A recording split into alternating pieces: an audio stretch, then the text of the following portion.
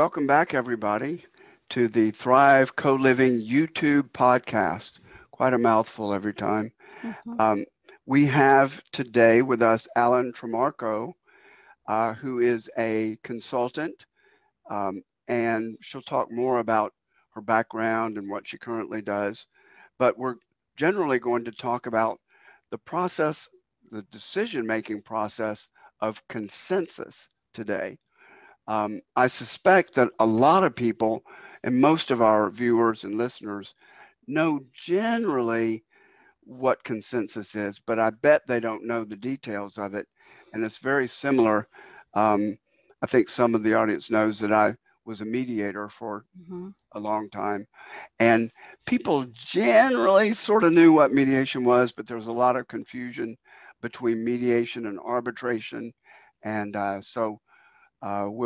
we'll talk about it, and it has some unique qualities as a decision making process.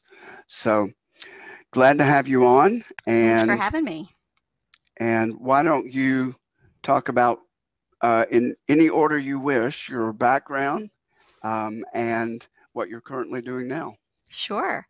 Well, thanks again for having me. Again, my name is Allison Tremarco, and I own a boutique consulting firm called Creative Capacity Consulting. We're based actually in central New Jersey, but we work mostly with nonprofits, all primarily up and down the East Coast, but sometimes in other places as well, on strategic planning, on solid decision making, on group relationships between board and staff members, and on connecting to the community and making sure that the whole community is engaged in a nonprofit's work. My background before I came to consulting, this is something that we have in common, Mark, is that I actually started my career in the live theater industry, not as a performer, but as a stage manager, sort of running the backstage of live theater productions. And after a few years, a lot of consensus building involved in that work, as you might imagine, because theater productions are always big teams. After doing that for a few years, I went and got my master's in arts management, and then I started working in nonprofit arts organizations in a variety of roles, sometimes in public relations, sometimes in program development, sometimes as the executive director. And through all of that, I built up a whole bunch of skills about how to help people work together in community. And that's what led me to my consulting practice about, well, next year will be our 20th year in business. We started in 2002. Wonderful. You hardly look old enough to have been in business for 20 years. Thank you. It's the Zoom lighting. If you saw me in person, you'd see my, pandemic bags under my eyes, just like everybody else. Well, good. Um, okay, so let's talk about consensus. Mhm. And how about starting with a working definition, not a dictionary definition, Sure. and talk about some of the unique qualities of that decision-making process. Sure. So consensus is a word, as you said, that gets thrown around a lot, but different people do have different understandings of what it means.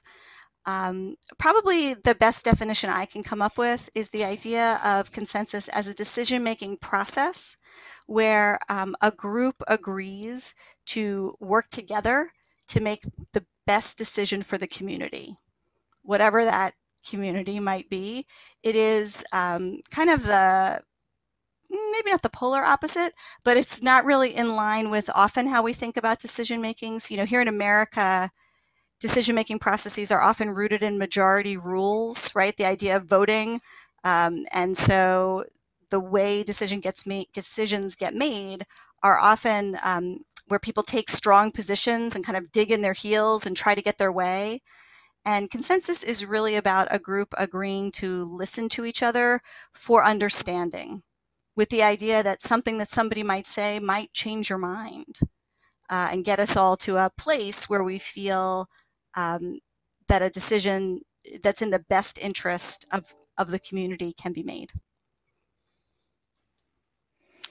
Um, we are thinking about, depending on the size of the Thrive communities, Mm-hmm. of either 50 units or 100 units. Mm. And depending on the physical structure, we would like to have uh, quadrants, and community kitchens, which would be the hub of that quadrant, being in each one of the corners Mm-hmm. in a box. And my thought is that each of those quadrants, that sounds like a terrible name for it. I would hope we could come up with We need something a else. fancier, warmer Yeah. sounding name for sure. Pod is a little too Star Trek-ish, but Mm-hmm. anyway, so Work on it. we would divide between them between 4 units, Mm-hmm. and hopefully to be able to arrive at consensus in each one of the units, and then bring representatives together to blend that together. Mm-hmm. So I'd like you to talk a little bit about that, but first, talk about how one person, my understanding is that one person can stop the decision-making process. Talk a little bit about that, because I don't think most people realize that. They just think it's everybody getting together and you just get there. But Mm-hmm. the formal, it's not really a formal process, but the Right. process empowers one person to bring everything to a halt. Can you talk a little bit about that? Yeah, so sometimes it does. Sometimes it doesn't. I mean, one thing I really encourage groups to think about if they're going to use consensus is how they want to set their rules. I mean, you can decide, it's sort of the, I don't know, do I want to use the word classical consensus, right? The most traditional way of thinking about it. There is that dramatic moment where one person says, I can block the consensus, right? We can't go on because I don't agree with this. And that can happen. But the first step in any consensus-based decision is actually to decide how much consensus we need. You know, not every decision that you're going to use consensus to make is of such an important nature that you have to have like everybody 100% on board. Some people would say that the true definition of consensus, it's a little different than the one I gave us early in our conversation, is everybody who needed to say something has had the chance to say it, and everybody has listened. And, you know, if there's, I don't know, there's 50 units in the building, and so there's, 12 or 13 of them in a quadrant. If one person in that group of 12 or 13 is unhappy with the decision, but the other 12 feel great about it, we can have decided in advance that that's okay in this decision. And in other decisions, maybe we do need 100% commitment. So the first step of any consensus process is actually to set your decision-making rules and be able to say what level of commitment do we need from everybody to the decision for all of us to feel comfortable going ahead. Mm-hmm. I know in some situations, and actually it's quite common, that after a full discussion, one person will say, well, I don't feel good about it, but I'm not going to object and hold it hostage so that we can have consensus. I think it's called standing down. So Mm-hmm. I don't feel good about it, but I'm standing down. I don't want to get in the way of consensus. And yeah, that's one tool that people often use. So there's a couple of things going on here before we get to the point where a consensus really gets blocked. And so question number one for me is always, is the person who is unhappy with the decision and sort of has the feeling that they want to block the consensus, have we really heard from them? Because one of the things that's best about consensus is that if you do it right, it's a much more inclusive decision-making process. I think this could be particularly important in co-living communities, right? There's nothing more important than feeling like you have a say in where you live. And so if you do it correctly, there are checkpoints throughout the process that make sure that everybody is being heard. You know, I tend to say there are two kinds of people in the world. People who need to think about something before they can talk about it, and people who need to talk in order to figure out what they think about something. And Mm-hmm. one is not better than the other. It's just a difference in human nature, right? So, in one challenge of group decision making is that in a traditional process, those people who talk in order to understand what they think, they're ready to talk right away, right? You put a question in front of the group and they are good to go because they're ready to talk. That's how they're going to figure this out. If you are a person who needs to think a little bit before you want to put an opinion on the table, those people often get lost in the Mm-hmm. conversation. And so it's not uncommon that someone comes forward to block a consensus because they haven't actually been heard. And the other people feel like, aren't we ready? And they were like, hey, I haven't really heard from me yet.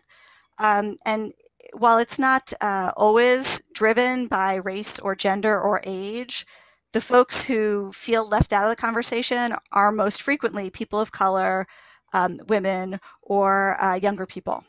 Mm-hmm. And so it's important that you put a process in place, and I can talk about different ways of doing this, that make sure that people are heard during the discussion so that we don't really get to that block of consensus point if you can avoid it. Mm-hmm. And a lot of people, similar to what you're talking about, love to talk and love to Mhm. talk in groups. And the bigger the group, the more they like to talk. Right. And then there's that introvert type that really does not like to talk, especially Hmm. in a large group.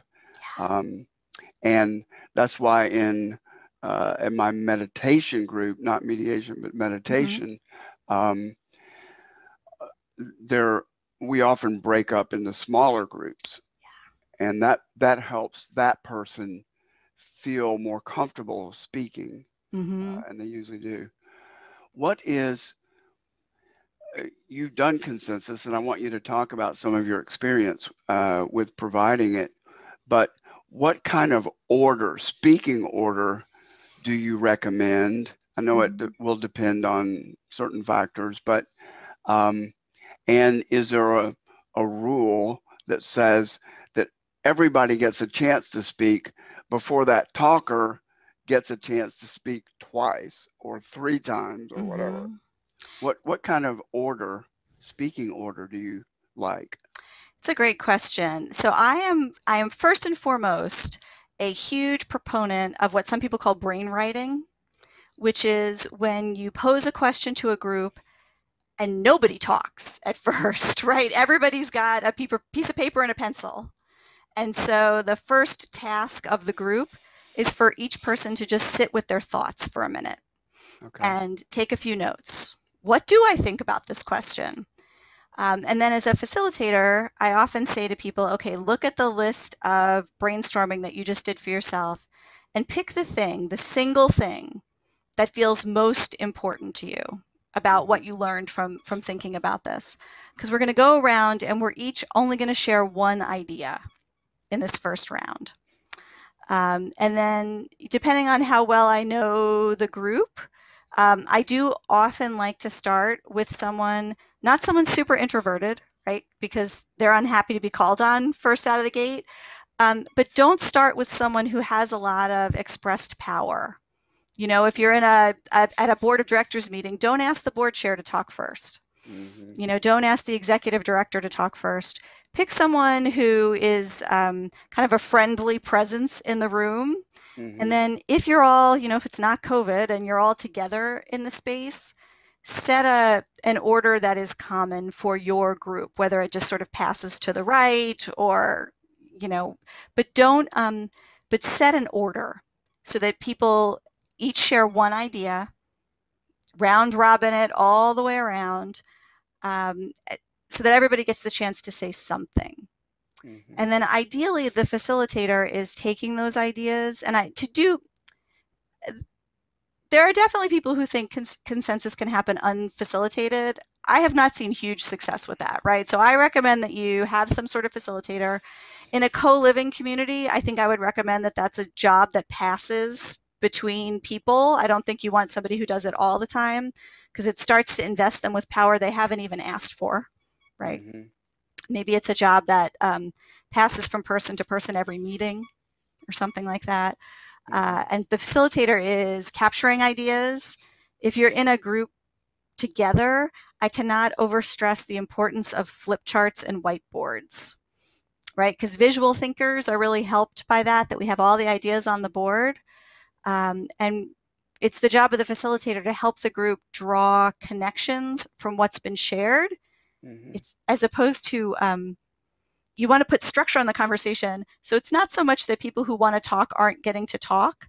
It's that the talking is happening in a forward moving way, right? If there's 12 people in the meeting and 4 ideas have come up frequently, let's look at each of those 4 ideas next, as opposed to just letting Jim or Alice talk about whatever they want.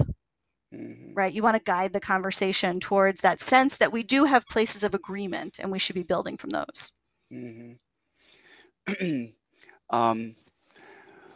So in that initial request for them to write down their thoughts and then prioritize the top one,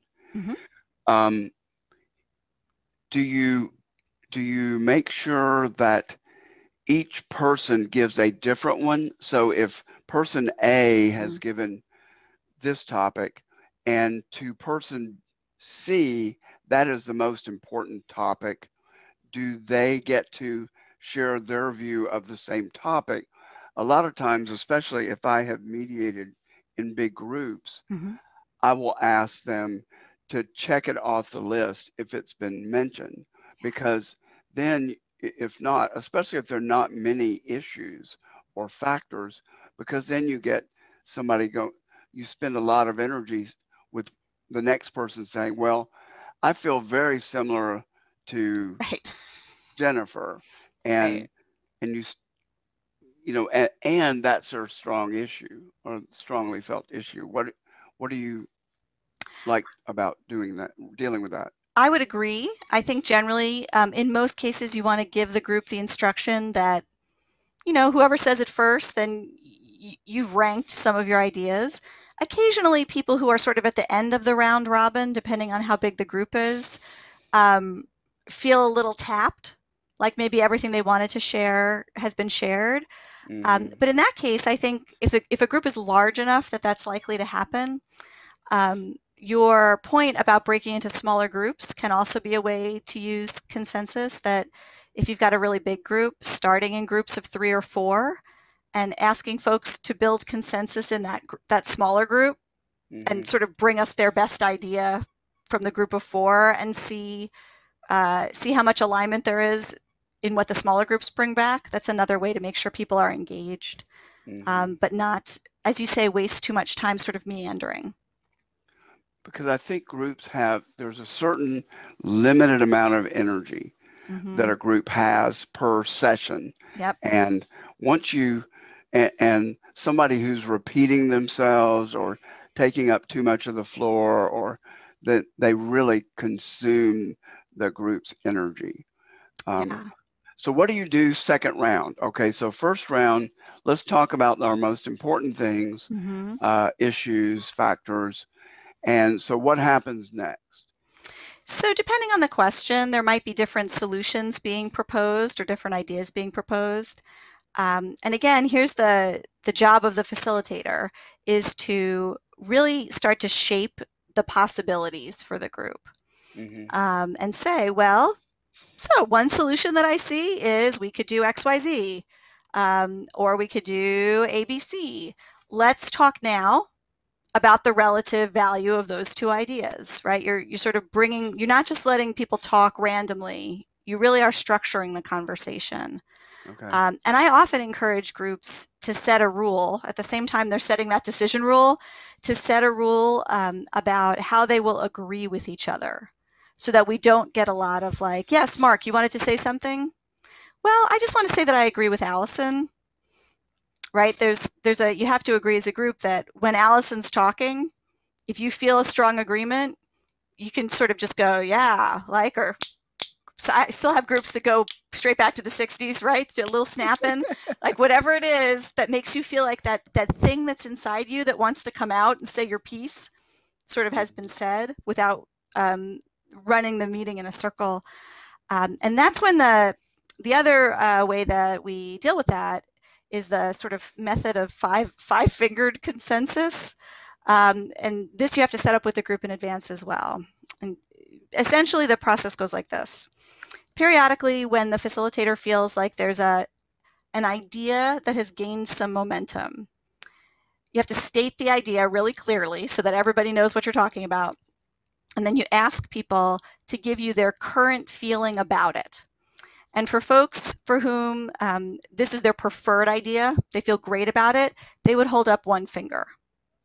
And everybody's got to do it, right? This is part of the group agreement, is that when the facilitator says, I got to see where you are right now, you have to comply. So one finger means, I love this idea. Two fingers means, I'm okay with this idea. It might not be my preferred idea, but I'm okay with it. It's okay. Three fingers means, I have a big question about this idea or something that I feel like I could add that would make it better. Four means, I do not like this idea, but this is not the hill that I'm willing to die on either. You know, if other people feel good about this, whatever. And five is that, you know, I cannot agree with this idea, right? In your traditional question from earlier, like five would be people who want to block the consensus. Mm-hmm. And so first of all, it makes sure that there's nobody lurking in the group who doesn't feel good about the idea, but just hasn't said it yet, right? Because the other rule of this process is that if someone's holding up 4 or 5 fingers, the facilitator is going to call on you and say, so Mark, 5 fingers, tell me why you feel 5 fingers about this. And you have to try to answer, right? This is another agreement the group makes with itself. You can't say, it's just how I feel, or I just don't like it. No sandbagging. No sandbagging. You have to say, well, I don't like this idea because X, Y, Z. Mm-hmm. And that moves the group towards better understanding, mm-hmm. right? That might make somebody else go, wait a minute. You know, I hadn't thought about that. Actually, that is a problem, you know, and excuse me, maybe that is a problem. Maybe we need to think about it. Or I often in those situations also call on the people who are holding up one finger and say, what about this idea makes this your preferred idea? Mm-hmm. And if they say, well, it's because I think that it will really help us all, that sometimes makes some of the people who are for-ish go, you know, I hadn't thought about it that way. So the process helps refine the folks at either end of the spectrum, and you're getting closer to a decision that people feel good about. But you have to draw that information out from people. You can't let 1 or 2 people control the conversation and then say, so is that okay with everybody? Okay, good. We have consensus, moving on, right? Mm-hmm. You have to actually process it as a group. And give it some time for those slow, deliberative people mm-hmm. to let it sink in. Yep. What about time limits on the session? Yeah. You know, I could see how, you know, if you set it big enough, let's say it's a moderately important issue and you mm-hmm. say 2 hours, that's plenty of time. But then if it's going to drag out, you know, for 3 days, right. then you're not wearing everybody down to, or I guess you don't want it to people to feel any time pressure, because that's going to increase the intensity and all that. So what are your thoughts about setting time parameters? Would you ever do it? Yes, for sure. And not necessarily like we have to make a decision, but I think it's wise often to say we can talk about this issue for X number of minutes, hours, whatever. And then if we don't have consensus, we're going to step back from it and work on understanding why we have such strong opposing feelings. Mm-hmm. There's kind of a mental image, and I think it comes from, you know, I myself am not a Quaker, but I'm just outside Philadelphia. So I've worked with a lot of Quaker organizations in my time. Even they don't do consensus like this anymore, right? There is a Quaker religious practice where people sit together and sort of wait until they feel led by God toward a decision they can all share. They don't even call that consensus anymore. They call it sense of the meeting, where people feel their shared faith lead them to a decision that feels right for everybody. Hmm. Most groups, even a co-living group, isn't going to have that necessarily, right? Like religious faith is a really powerful thing. And so you do want to put some limits on it. And the group should set those limits. The challenge of consensus in those situations is when there might be external time pressure. So it's not so much like we're not ready to make a decision, but something about our decision impacts a decision that is being driven by an outside timeline. A And then, contract has to be signed for some service, whatever, or you lose the opportunity. Yeah, I get it. and so then you do, as a group, have to agree what's our plan. I mean, something else to think about in these kinds of consensus-driven decisions is that, you know, unless the group is organized really informally, in which case these issues won't come up, there's some group that holds the legal authority of any organization, right? Whether it's a board or, some other model. And we have to make sure that the group that holds that responsibility also has a reasonable amount of power. This is a challenge in all shared living situations. I mean, I live in a neighborhood that has a homeowners association, and everybody's experienced this, right? These like endless arguments about where the porch furniture can be left and what's an appropriate length of the grass. And you wonder a little bit sometimes, like, why we are all spending our lives talking about this. And that's, you have to at some point decide which decisions will just lay with a group that aims for consensus but can vote, and which decisions are so important. And, when I look at your model for these co-living communities, it almost feels to me sometimes like the decisions that are made in the quadrant, how we live, how we use our shared space, when it's quiet, when it's noisy, how we treat visitors, those kinds of group decisions um, are almost more important to make in a consensus-based model than some of the sort of homeowner management decisions, which are business decisions. Hmm. I don't know. I really, I'm a utopian for one, Mm-hmm. but I think at this moment, I think that the board decisions, a lot of them will be very important and very expensive. Yeah. Um, do we put on a new skin on the roof? Um, Lots of things. And my inclination at this moment would be to say that the board has responsibility, but the decisions, they can't execute a decision unless it's met a certain threshold with consensus. So I would like everything Mm-hmm. to be decided that way.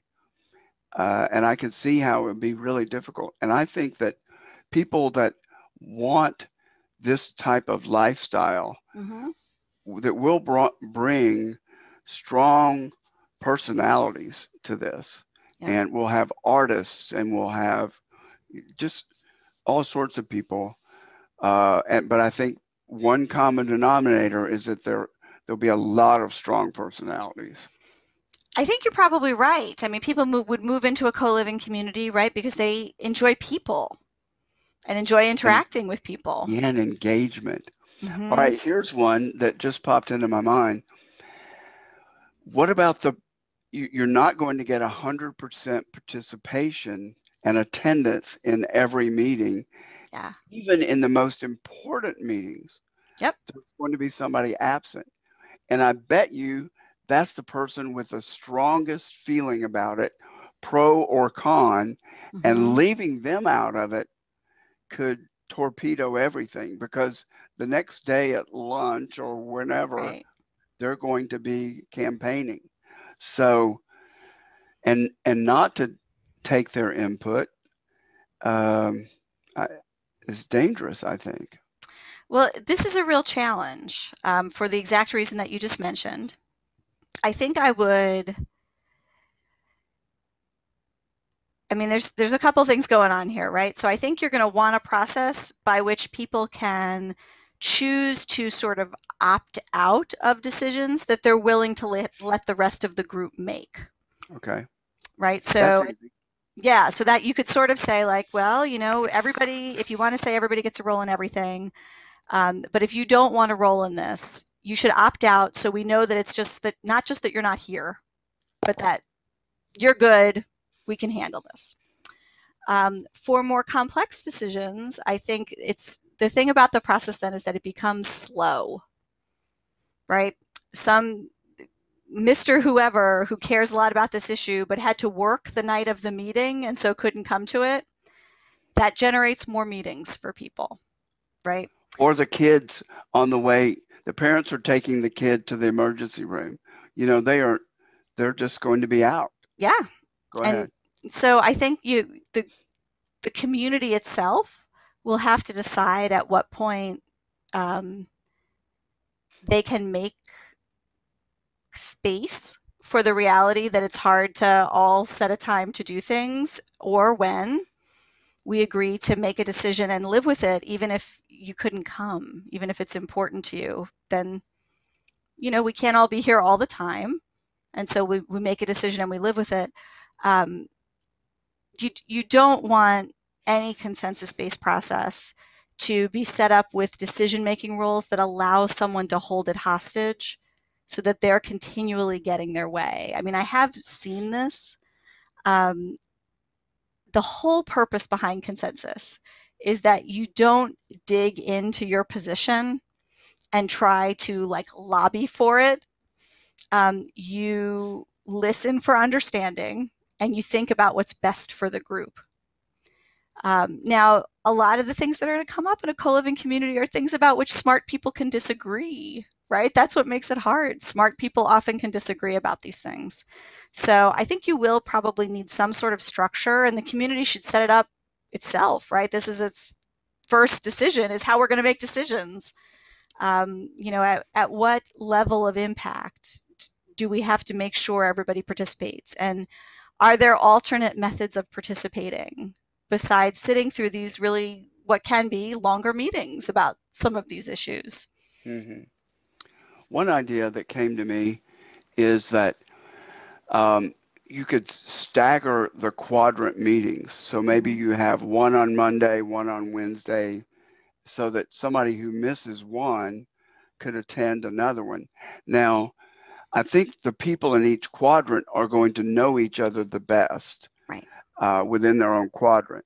But I think after maybe a year, everybody is going to for sure know the others by their At least by face. sight. Yeah. Um, but they're not going to know that person as well as they know other people in their quadrant. Mm-hmm. Um, then another one is another idea I think is what a lot of groups are looking towards as they come out of COVID. Mm-hmm. And some people have been vaccinated. Some people feel comfortable going into a physical meeting, others not so much. Mm-hmm. And I've actually discovered, and this may help you with some of your groups, a webcam that is on an axis, and the camera can spin 360 by voice activation. Now, I hear that the audio isn't that great for that Mm-hmm. particular tool, but that the video is really good, and it picks up. So you could have a physical meeting with people sitting in a circle, Mm-hmm. probably would be best. And then those that can, they're not on the way to the hospital, but they're sick, and Right. then they could attend in Zoom and Mm-hmm. have a good combination of that. I guess you'd have everybody up on the screen somehow. But Mm-hmm. so I think that's a possibility for people that just can't get there, but they are available in there In a at different some way. place. Yeah.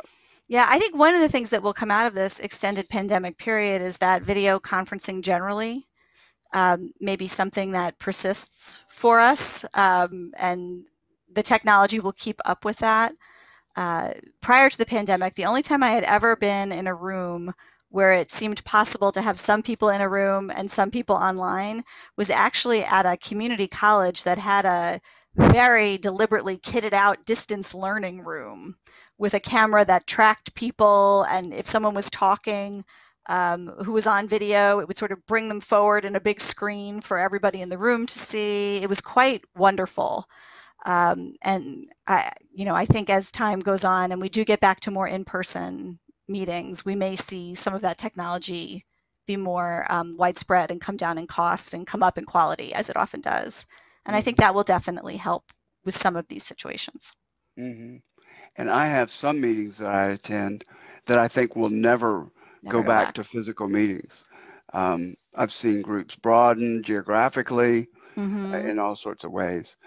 And as an introvert, I love it. So I would prefer, I miss some hugs, but otherwise I'm really happy to work out of my home. So talk a little bit about some of your experiences, not disclosing anything that would tip us off on who they were.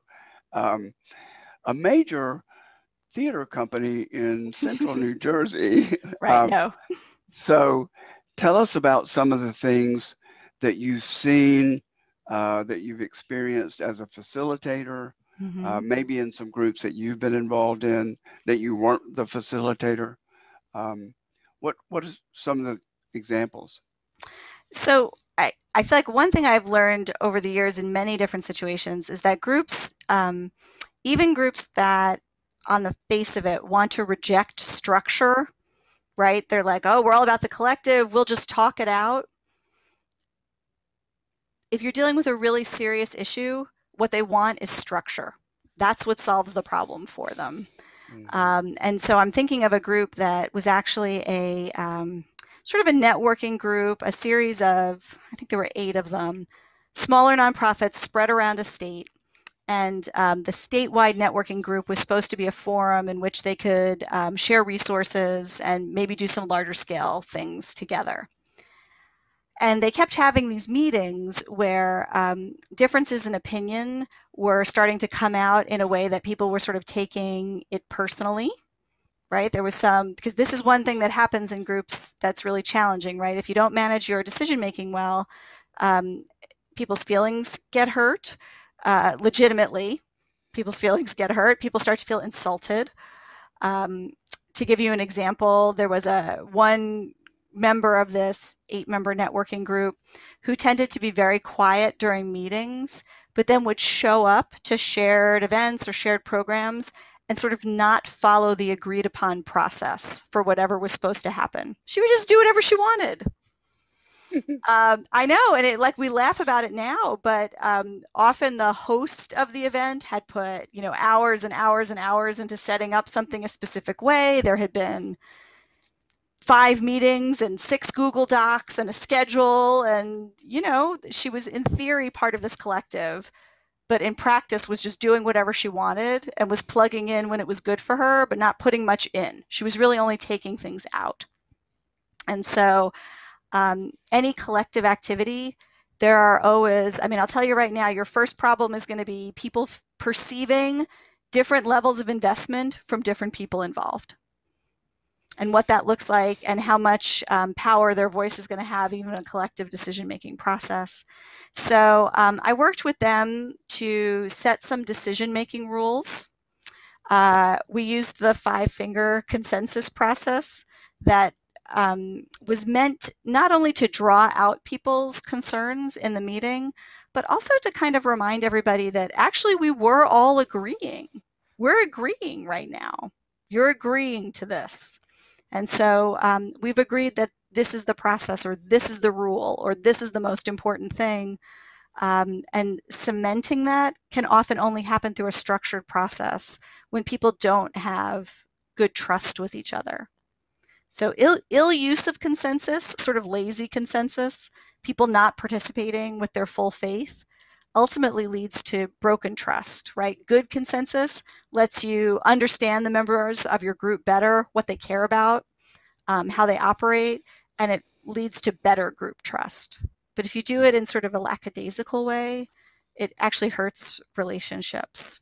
So I think that's really important. I learned a lot from working with that group, that their efforts to be flexible and unstructured were actually what was killing them.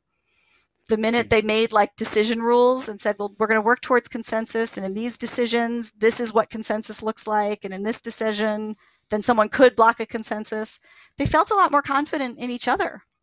And you want consensus to give members of a group confidence in each other, right? That if we all agree to this, we're all going to hold that up, whatever that looks like. It's a very much a trust-based process. Some other examples? I would say another sort of thing to be wary of is when you're trying to use consensus to reconcile like really deep-seated disagreements about the purpose or the values of a group.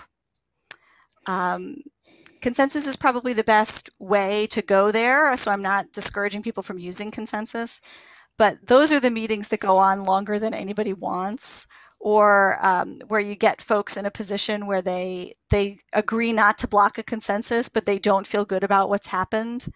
And so you get what I sometimes call malicious compliance, right? And that's where you get sort of the absolute bare minimum of compliance so that people feel like they can say, oh, but I blah, blah, blah, but they haven't actually complied with the spirit of whatever was decided. I'm thinking about a little nonprofit newspaper that I worked with at one point, and they were having some sort of values issues about how they worked together and who was respected and who wasn't, and that kind of thing that we were trying to resolve through a series of consensus-based sort of work rules and workplace practices. And one of them had to do with because it's a newspaper, right? It's a publishing activity, so things move from one piece in the process to the next in an orderly and timely fashion. And we made some sort of rule about handing things off more clearly, right? That when you've finished your piece of work, you'll hand it to the next person who has to work with it. And they had one staff member who really felt unseen in this whole process in spite of efforts to help him be seen. And he continued going forward. He would like take a piece of completed work and leave it on someone's chair as opposed to handing it to them. And so he would do things like leave it on someone's chair, even if that person was out on vacation this week. And people would be sitting around waiting for the work to come, and he would just go home. And then he would be like, but I left it on Mark's chair. I didn't know Mark was on vacation this week, even though Mark's like computer's off and his chair's pushed in. And, you know, that's malicious compliance. And so you have to be careful when you're using consensus that you don't build a rule that people are agreeing to and not actually intending to carry out in the depths of their heart. In a workplace, you have supervisors who can follow up with people and talk with folks about their implementation of the consensus. In a more shared space, like a co-living community, you know, if you have completely shared leadership, you have to decide how you will approach community members who maybe aren't living up to the spirit of a consensus, even though they might technically be doing whatever the rule says. You know, what is it about it that's disruptive to our group? And if they don't really agree with it, they're just not wanting to object, then they will be the ones at community lunches, dinners that are trying to subvert, you know, and undermine and whatever they have to do if they feel strongly about the issue. Right. So that's terrible. Well, it's important to get to those folks, you know, because there is a personality type that struggles with consensus because they, you know, one of the most sort of revelatory experiences of my career was when I was a relatively young executive director. And we had a fairly flat organizational hierarchy. I was technically the executive director, but we did a lot of shared decision making. All the board meetings were completely open, and members who were not on the board would come all the time and participate in conversations, even though the board had to sort of hold authority in the end. And we had a board member who was just a troublesome guy. We felt like he was always stirring the pot. He was always getting people upset. He was always criticizing people. Whenever a decision got made, he was always the one who would block the consensus at the last moment. Um, and I didn't know a lot about consensus yet, right? So I didn't know how to head him off at the pass and bring him into the process yet. And I didn't realize in one particularly thorny meeting, after I had already resigned, but I hadn't left yet, he said, this is a good meeting. There's a lot of conflict. And if there's not conflict, nothing's happening. And I was so like taken aback that I could have worked with this guy for years and not understood that his whole understanding of progress was like argument. That if we weren't arguing, we weren't actually talking it out. Like if tempers weren't flaring, then we couldn't possibly be reaching consensus. And so you have to understand people's personalities a little bit. And the group gets a character to it over time. Oh yeah, definitely a personality. What about pulling, let's say you try to reach consensus, you're at the end of your time frame, you've got one person that's really hanging on to opposition. What about in between that meeting and the next meeting, the facilitator pulls them aside because a lot of it may be that they're not feeling heard. There's something there. In mediation, this is referred to as a caucus, but there's a level of trust that's lost whenever you meet with any individuals or group of individuals. Right. So can you do that to help somebody feel heard without the rest of the group feeling betrayed? Yeah. So how neutral is the facilitator is a really good question. And in a business setting, the facilitator is often neutral, right? They're not that different from a mediator. There's someone who's been brought in from the outside who doesn't have a stake in what happens. And so they are neutral. I often tell people like, I'm Switzerland. I have no stake in what happens next, right? Anybody can talk to me. I don't repeat it to other people. But in a living community, particularly if you're taking turns being the facilitator, right, everybody's got a stake, sometimes a pretty high stake. So the group has to kind of set their beliefs about what to do. If you've had a discussion about something and you're coming to the close of the conversation without a consensus being reached, the last step in that conversation then is to say, what are our options for getting to consensus? What do we need to do? Is there something we need to learn? Is there something we need to go away and think about? Does a small group, do two of us, want to agree to sit down with Mark this weekend and talk this through a little bit more and see what our options might be and bring something else back to the group? So I would say in a situation like that where everybody's got such skin in the game, I would want the group to sort of agree on what the next step is, which might be a caucus. Sometimes caucusing is what is necessary, right? But I would want the group to agree as opposed to anything that would feel to other people like a, back alley decision, right? Where a couple people go outside and make a decision. And when you start to do that too, you also bring up questions of equity, right? Who those people are who are making decisions when they go somewhere outside the space together, or they all go to the same gym, or they all work at the same place, or whatever. And then you start to get that, if you really want to have any power in this quadrant, you have to also belong to whatever organization. You don't want any of that. I mean, that's the antithesis of what you're reaching for there. Right. So two more thoughts that I'd like to share. One is, and we're going to have a podcast with a therapist pretty soon, and to discuss those different personality types that we know we're going to draw and how to deal with them. And here are a couple of them. The control freak that has to be in control, and if they're not happy, or center of attention.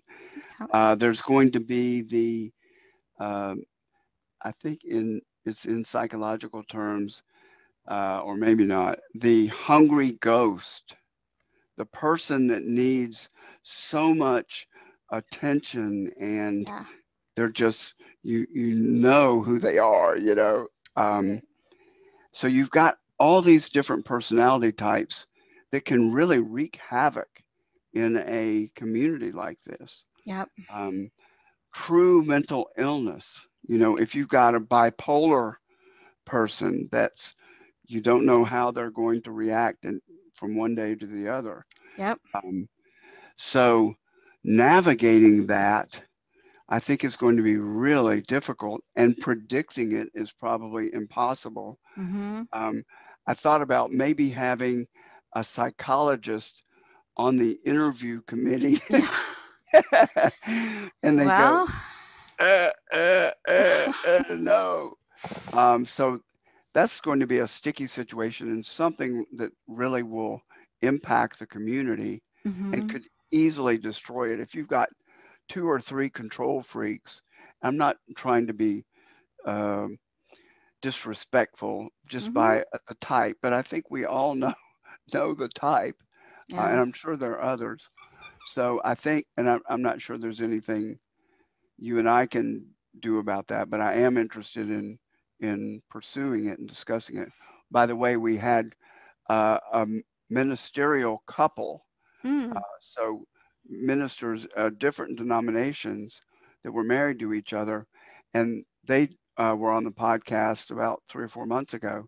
And we had a great session on dealing with religion. How do we deal with Ah. religion in Yeah. this? So Mm-hmm. I would invite you and anybody to tune in. I won't go down that rabbit hole.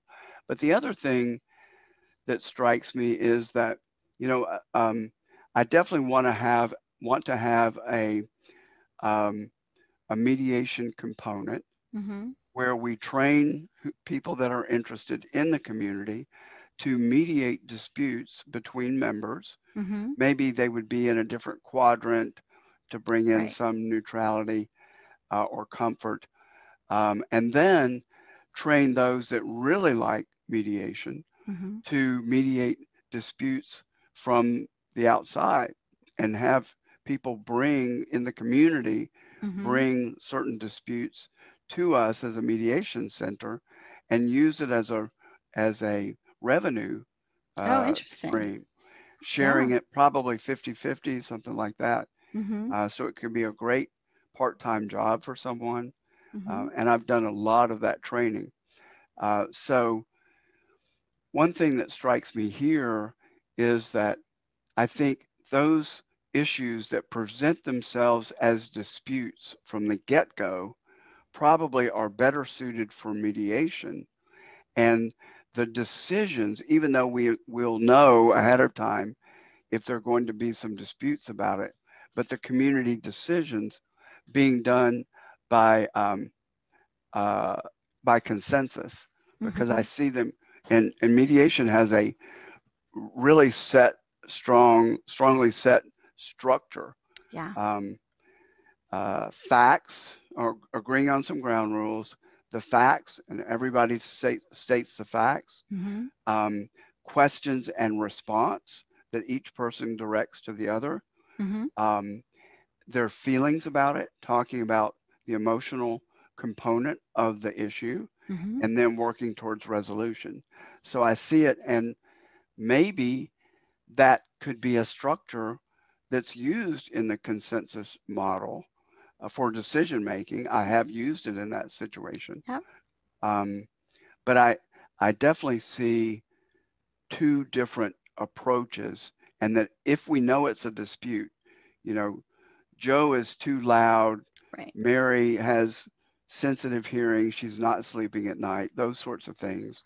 Um, but I do see consensus as truly important in terms of community decision making.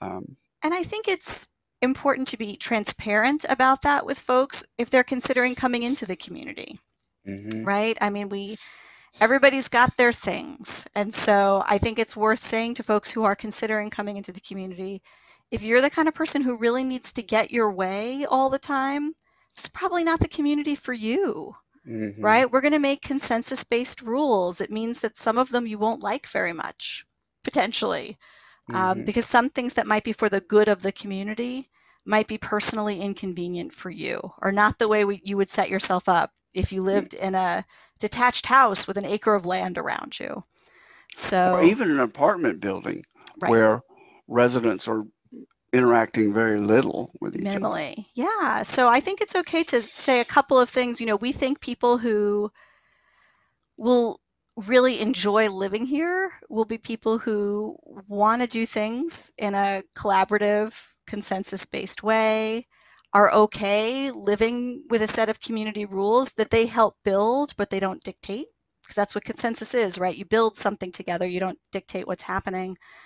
And that you're willing to sort of balance your power with your responsibility Mm-hmm. as a member of the community. Yeah, definitely.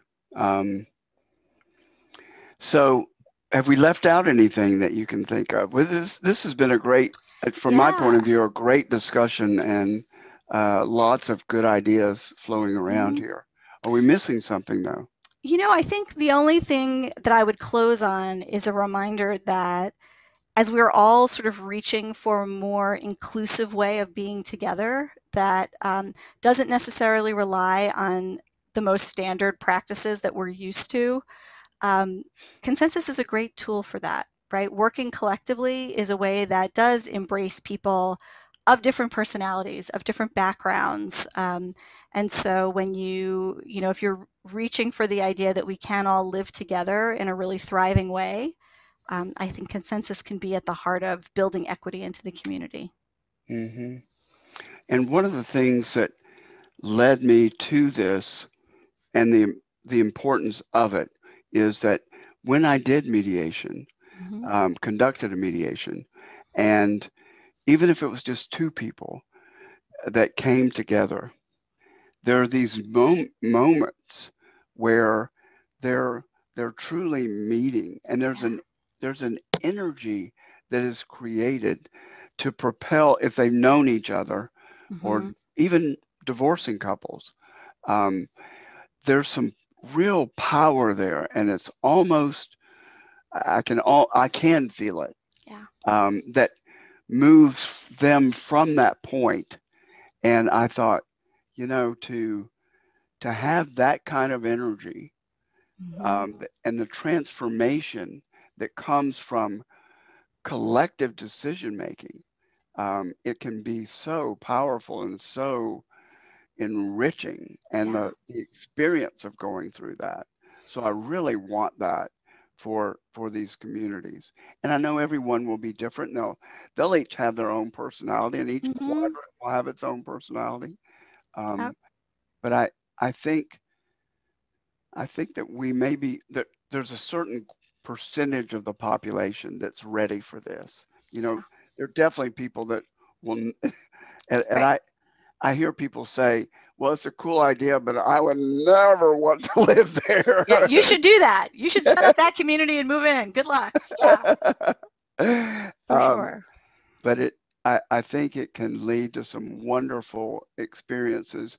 And the the main problem we're trying to solve is this epidemic of loneliness that was in full bloom before COVID. And Yeah. now after COVID, I think even people that didn't value community, or family, or a Mhm. sense of family, that there are going to be a lot more people who missed it so much that they want to have that experience.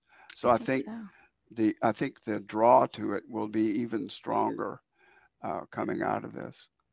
I hope so. Hmm. I hope so. Well, thank you so much. This has been a very rich conversation. I really enjoyed it, and truly appreciate you participating. So give us some contact information. Sure. Anybody Again, that wants to reach out to you as a consultant, whether they're a not-for-profit, they're a theatrical group, they're a business, how can mhm. they reach you? Tell us your website again, and any other contact information that you want to give us. And we'll put this in the show notes. Terrific. I mean, probably the easiest way to get me is through my website, which is creativecapacity.net. The net is important, but I'm easily reached. You can also Google me. I'm the only Allison Tremarco out there. Wow. So I Googled Mark Steins, and there are quite a few of trillions them. of them. Quite a few of them. Yes. No, I'm lucky with my name, but Yeah, it's been a pleasure to be here. So thanks for letting me participate. Great to talk to you about these things. great. And let's stay connected, and maybe you can come facilitate a consensus session one time. That would be awesome. I would love to. Or do some training for us. Yeah, absolutely. Okay. Thanks so much. Thank you. Thanks for joining us for another great episode of the Thrive Co-Living Communities YouTube podcast. To learn more about our mission and how you can support our vision of creating co-living communities worldwide, please visit us at thrivecolivingcommunities.org. To receive advanced viewings of our podcast and other exclusive content, find us on Patreon at patreon.com/Thrive Co-Living Communities. You can also learn more ways to support our mission in the show notes below. Amazon Smile, GoFundMe, Kroger, and our own Thrive Gear store, where you can buy t-shirts, hats, and many other items. Thanks again for tuning in, and we'll look forward to seeing you again soon.